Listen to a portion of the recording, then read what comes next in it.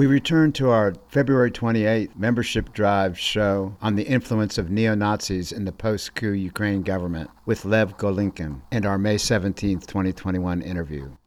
Now, I often get in, people often say, you cover both sides, and I do, because the war crimes, the war crimes were also committed very much by the separatists and separatist leaders. They are certainly not excused from that. Yeah, I mean, I think the intensity of it and the nature, there's differences in the volume of it. I mean, because I saw a number of concerns, and the same UN group actually indicated that there were atrocities committed by the separatists as well, but it just was not at the type of level. It wasn't the protocol, so to speak, of the deal. We're talking about purposefully, like these battalions would purposely block food in the middle of winter to civilian areas. That's a war crime. And that's not my word. That's Amnesty International literally said that at the time. I wrote an article about it for the LA Times, and they said this is a crime against humanity. And you are listening to Bringing Light into Darkness with Pedro Gatos.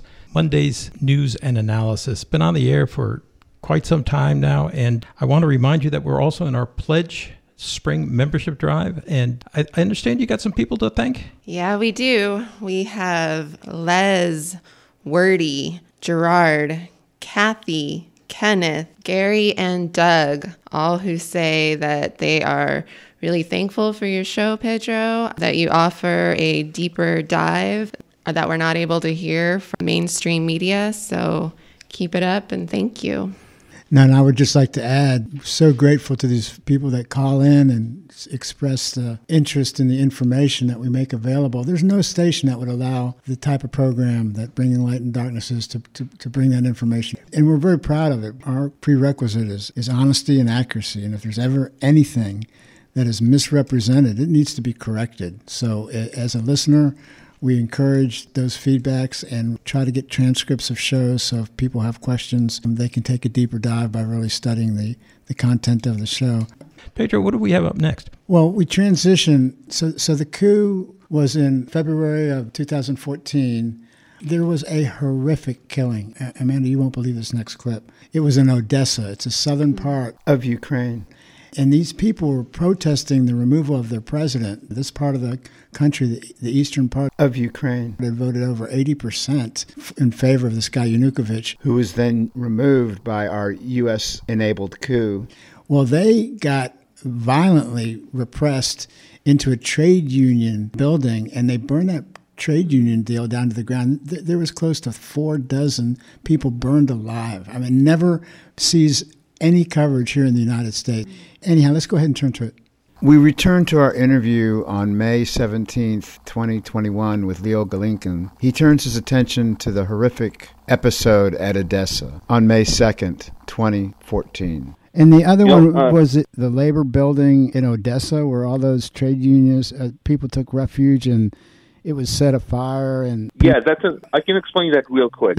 So, Donetsk and Luhansk, as I said, were only a part of eastern Ukraine. They're the ones that rose up. Mm-hmm. But the rest of southern and eastern Ukraine, the Russian-speaking regions, remained part of Ukraine and remain part of Ukraine to this day. And the reason why they remain part of Ukraine is because of what happened in Odessa on May 2nd, 2014, which is when people in Odessa tried to speak up and tried to say, we're against this new government. They burned almost, I think it was 48 of them alive. They chased them into a trade union building, and then they set it on fire and watched them burn. Ever since then, Odessa was pretty quiet because the message was gotten pretty clearly. And the rest of the world didn't care. The U.S. ambassador barely mentioned it. I think he referred to it as an incident. People being burned alive, and you consider it an incident. Let me also add that when I was following that, I remember reports where some of these people were trying to escape the burning building and they were shot. Yeah, I didn't even get into that. Absolutely. Yeah. I mean, so this was just... They were made... Horrific. The message was extraordinarily clear as to what would happen. Right. And to this day, they don't even allow people in Odessa to mourn them. Neo-Nazis take control on May 2nd, and they make sure that people can't even do things like, if they leave flowers, within an hour, they're cleared out. People can't even honor their deaths. Let me ask you to reiterate the geographical location of Odessa again, please. Ukraine is basically when I say Eastern Ukrainians, the Russian-speaking regions, it's the eastern part of Ukraine. Mm-hmm. That's where Donetsk, Luhansk, that's where also my city, Kharkiv, Yes. Which is the second biggest city in Ukraine, is. Mm-hmm. And Odessa is along the south. So if you can imagine a country where the eastern and the southern parts Converge. speak, they have their own, they follow their own church, Right. they have their own language, and they also have economies that are very intimately tied with Russia. Odessa is a seaport in the south of Ukraine, and particularly this was a horrible thing that happened with burning people alive and then shooting anybody who tried to escape. Mm-hmm. But the fact that it happened in Odessa was particularly heartbreaking because this is a city that was, the way I described it in an article, it's a city that invented hipsters before hipsters. This is just a very beautiful, diverse, alive city, a city whose Jews were slaughtered during the Holocaust, a city with just this incredibly vibrant culture, where so many of the Jews, particularly from there, escaped to America. They wound up doing all sorts of things, from running their own mafias to working in Hollywood, and it's just this incredible. It made it even worse. Just this literary, bubbling hipster city. And seeing it happen there, you know what I mean? Mm-hmm. And it sent a message to people in Kharkiv, to people in my city, to any other city outside of Donetsk and Luhansk. This is what's going to happen if you stand up against this new government. Got it. And the message was heard clearly. Your historical understanding of this part of the world is incredibly important. And I think the more we understand people and histories, and the more we understand what's really important. And this whole scourge of Nazism and all this type of stuff, I remember in 2018, and everybody can relate to this, but this is what happens when you have a foreign policy that results in bringing this type of government to power, but denies it, censors all of this information that you have been just eloquently unrolling for us in the last 20 minutes or more. But there was an indictment of several California men back in 2018, towards the end of that year, in the Charlottesville violence. And according to this indictment of several California men that were involved in this Charlottesville violence that we are also aware of, Ukraine's neo-Nazi Azov Battalion was believed to have participated in training and radicalizing a U.S.-based white supremacist. And it's long been known that this battalion and other militias, there's a number of other battalion militias, have attracted volunteers with neo-Nazi sympathies around the world. And 4 members of this Rise Above movement, this RAM movement, described by the FBI as a white supremacy extremist group, were indicted for conspiracy to riot over the August 2017 violence in Charlottesville that we were alluding to in Virginia. And among other things, there's an affidavit. So this is not hearsay. It's a. This is the FBI. That's right. This is the FBI saying this. That's very important to remember. Yeah, this is Special Agent with Scott Bierwirth. You're exactly right. The FBI Special Agent Scott Bierwirth, Bierwirth, 28-year-old Robert Rundo is said to have traveled to Germany, Italy, and Ukraine in the spring of 2018. So, to me, the hypocrisy of claiming the high ground when it comes to neo-Nazis in Charlottesville, yet we have a foreign policy that not just harbored, but nurtured and protected, as we indicated earlier with the legislation that Conyers had put forth that got submarined, and basically below the radar, they continue to get empowered, although they may not be in as great position of power as they were just immediately post-coup. Can you speak a little bit about the Charlottesville connection there a little bit, and white supremacy here in the United States, and the connection to the Ukraine, and not just the Ukraine, but this whole resurgence of neo-Nazism that you write about so eloquently in your piece in The Nation? Yeah, the main, and I'll just leave out the various. Let's just focus on the main group, the Azov group. Okay. Okay. This began as a battalion. It's a white supremacist battalion. They employ neo-Nazi symbols that are just internationally recognized as such. One of the symbols they employ is called a wolf's hook, a wolf's angle symbol. It was used. It was found that the shooter in Christchurch, New Zealand, had that symbol. That symbol was also present in Charlottesville. So we're talking about, it's rather clear who these people are. Mm-hmm. They are very serious. And not just serious, but the thing is they're extraordinarily organized. Because they had this battalion, it grew by now it's a regiment, and this Azov movement then began to grow various subgroups. It grew a civil corps, it grew a street brown shirt unit, called the Nationalная Drużyna, the National Guard element of it, all subservient to this organization. And the most scary thing is that they began reaching out to white supremacists around the world, Mm-hmm.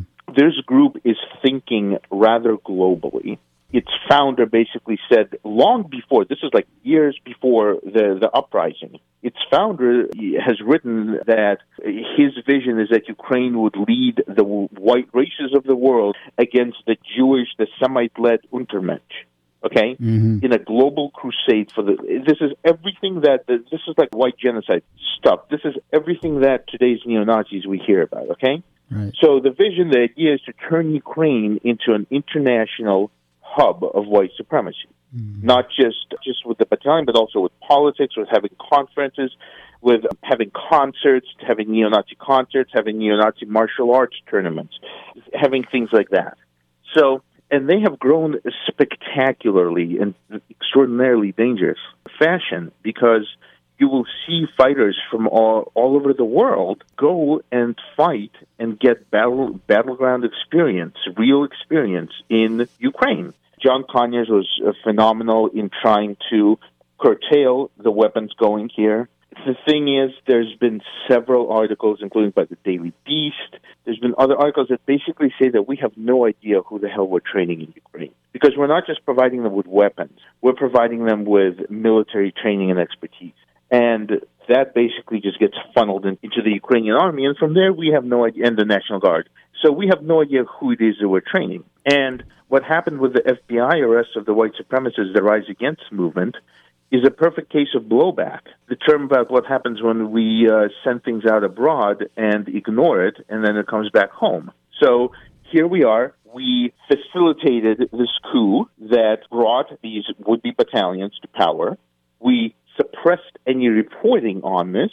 I remember, for example, the late great Stephen Cohen of The Nation would write about this a lot, and he was vilified for it. So we suppressed all of this. It wound up growing and growing and growing, and then it wound up starting to recruit white supremacists from across the world, including in America. So we nurtured this white supremacist movement that in turn then started coming back to us, started boomeranging back. Mm-hmm. There was a man accused of killing 2 people in Florida who trained and he fought with the Ukrainian far right. There is the Sufan Center, which is a phenomenal group that was founded by the man who tried to prevent 9/11, the federal agent who tried to prevent 9/11, Ali Sufan. And they have done an incredible report just outlining how the Azov movement is transforming Ukraine into a hub for transnational white supremacy. We have people from just all over the world. And again, it doesn't need to be a lot because a few of these well-trained people can do a whole lot of damage if they come back to their home. KOP.org also has that Donate Now button, does it not, Amanda? Yes, it does. And somebody's been using it. Yes. Yeah, we do have someone who's used it. And we've also got folks who've used our phone, 512-472-5667. We'd like to thank Rodney, Kent, and Gary. Gary says they are a longtime listener of Bringing Light into Darkness, and they would be so happy if Pedro, you would sign an autograph on the T-shirt that he will be getting, and he wants to frame it, he says. So keep up the good work. Sweet. Well, keep the calls coming, and thank you all so much for supporting Co-op Radio. And we're especially proud of the support for this show because it carries some of the water for the other shows that maybe don't get as many calls. Yeah. A voice of the community. The 3 of us work together to outreach into our community and listen to what they need and what they want. That's part of what we do on the Community Council. So our thanks to all our supporters because you're supporting all of us in our efforts here. Pedro, we got one more segment to... So our guest, Lev Golinkin, he's from the Ukraine. He came in 1990 with his family. Fluent Russian speaker, speaks eloquently about the horrific history in Western Ukraine and the Nazi traditions going back to World War II. We return to our final segment with Leo Golikhin from our May 17th, 2021 interview. He turns our attention to the history of the Banderas Nazis of Ukraine in World War II in Western Ukraine. I did want to indicate that the other things in your article, and you've been speaking to them as well, and I want to again remind people that we're talking to the author of this article, Secretary Blinken Faces a Big Test in Ukraine Where Nazis and Their Sympathizers Are Glorified. I wanted to ask you in the few minutes that we have left to connect some of that history of particularly in the Ukraine and the 1.5 million Ukrainians that were slaughtered by Germans and collaborators back in the day. But also, in your article, you indicated that the reality is that the glorification of Nazi collaborators and the Holocaust perpetuators is not a glitch, but a feature of today's Ukraine. And then you also indicate that it brought in the Maidan Uprising, that is, a new government that began whitewashing these collaborators on a statewide level. And then finally, you also mentioned, and this is maybe you can tie this back to that history I asked you to flesh out for us a little bit, but that every January 1st, Kiev hosts a torchlit march in which thousands honor this Nazi collaborator, Stepan Bandera, who headed an OUN faction. Can you talk a little bit about the Bandera and the World War II era Nazi impact on Ukraine? Yes, and this directly ties to white supremacy, by the way, because wherever you see organizations that are honoring Nazis and Nazi collaborators, you will also find organized young men who are neo-Nazis. So again, just like the white supremacists in Charlottesville congregated around the statue of Robert E. Lee, you will see that statues and movements that honor Nazi collaborators, also, wherever you see it, that is the canary in the coal mine. That is where you see organized white supremacy. Interesting. Okay? Mm-hmm. These people, they see them continuing a fight. These people see a very long game. These people see themselves as continuing a fight from a very, very long time, a battle that has not ended. But here's what happened in Ukraine during World War II.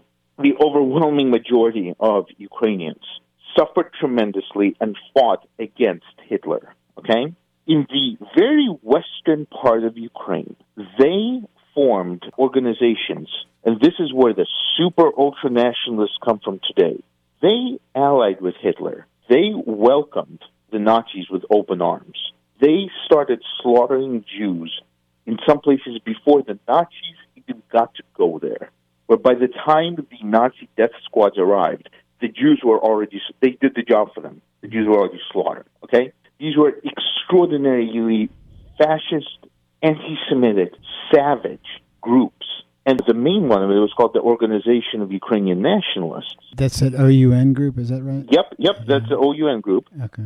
And Stepan Bandera was the leader of one of the factions of it. They wound up, first of all, they allied themselves with the Nazis. They formed entire battalions that were part of the Third Reich, that were literally in the system of the German military wing of Nazi Germany. They perpetuated the Holocaust directly. They slaughtered Jews as part of the Nazis, as part of the auxiliary police that guarded the ghettos and that murdered the Jews. And we're talking about 1.5 million Jews. We're talking about 1 out of every 4 Jews killed in the Holocaust was killed in Ukraine.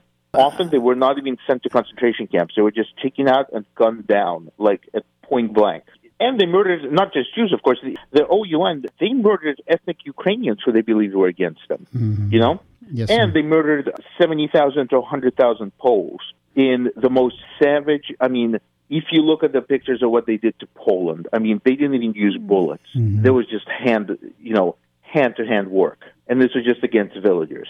They did things that Hannibal Lecter would consider, a little too much. And I'm not being flippant. It is just extraordinary what they did to the Poles there. And now they're official heroes of Ukraine. Right. Now they have songs written to them. They have marches to them. And the week before Secretary Blinken visited Ukraine, they had people in the middle of Kiev celebrating a Ukrainian SS unit, a unit in the Waffen-SS, the military arm of the Nazi party responsible for the Holocaust. It got to the point where even Germany and Israel denounced Right. Well, we're out of time, but I do want to mention that Zelensky, the president, he's a Jewish president, but you write that he's been appeasing and ignoring and kind of engaging in this whitewashing as well. I cannot imagine the horror and the terror that must be in the hearts and souls of so many people in the Ukraine. It's easy to say people should be against something, but boy, I bet if you're too vocal. Exactly. Yeah. The lesson that we talked about in Odessa on May 2nd when they burned people alive, that lesson was learned very quickly. Mm-hmm. And people say Ukraine has a Jewish president, and the easiest way to answer that is America had 8 years of a black president. Did that wind up solving racism? Right. Okay. I think that's a good So analogy. people who say Ukraine cannot be anti-Semitic because it has a Jewish president, you just say, yeah, just like America couldn't be racist because it had a black president. Hey, everyone. Thank you for joining us. I want to send a special big thank you to James, who just pledged to bringing light into darkness. He really listens to Pedro a lot and appreciates his guest and wants to say thank you. So passing it over to you, Pedro. Yeah, well, thank you, James, and thank you, Amanda. Thank you, Greg, for being part of the team in the studio today. We want to remind you that this membership drive, this is where we get 90% or more of our funding. That's correct. So we have a couple of them each year, and really appreciate that. There's just these horrific things going on in the world. There's just promotions of war and those types of things, and I'll just leave our audience with the fact that, we try to sort out what's going on in the Ukraine and Russia's motivations and such. But nobody seems to really appreciate that all countries have national security issues. And so I'll just leave you with that. And hang on for Stephanie. And hang on for Stephanie at the disco. The lights are already on here. So yeah, that's it. Thanks so much, Amanda. Great to have you in studio with us. And Pedro, always a pleasure. Switch over to koop.org right now so you don't miss a moment of Emo Diaries. See you next week.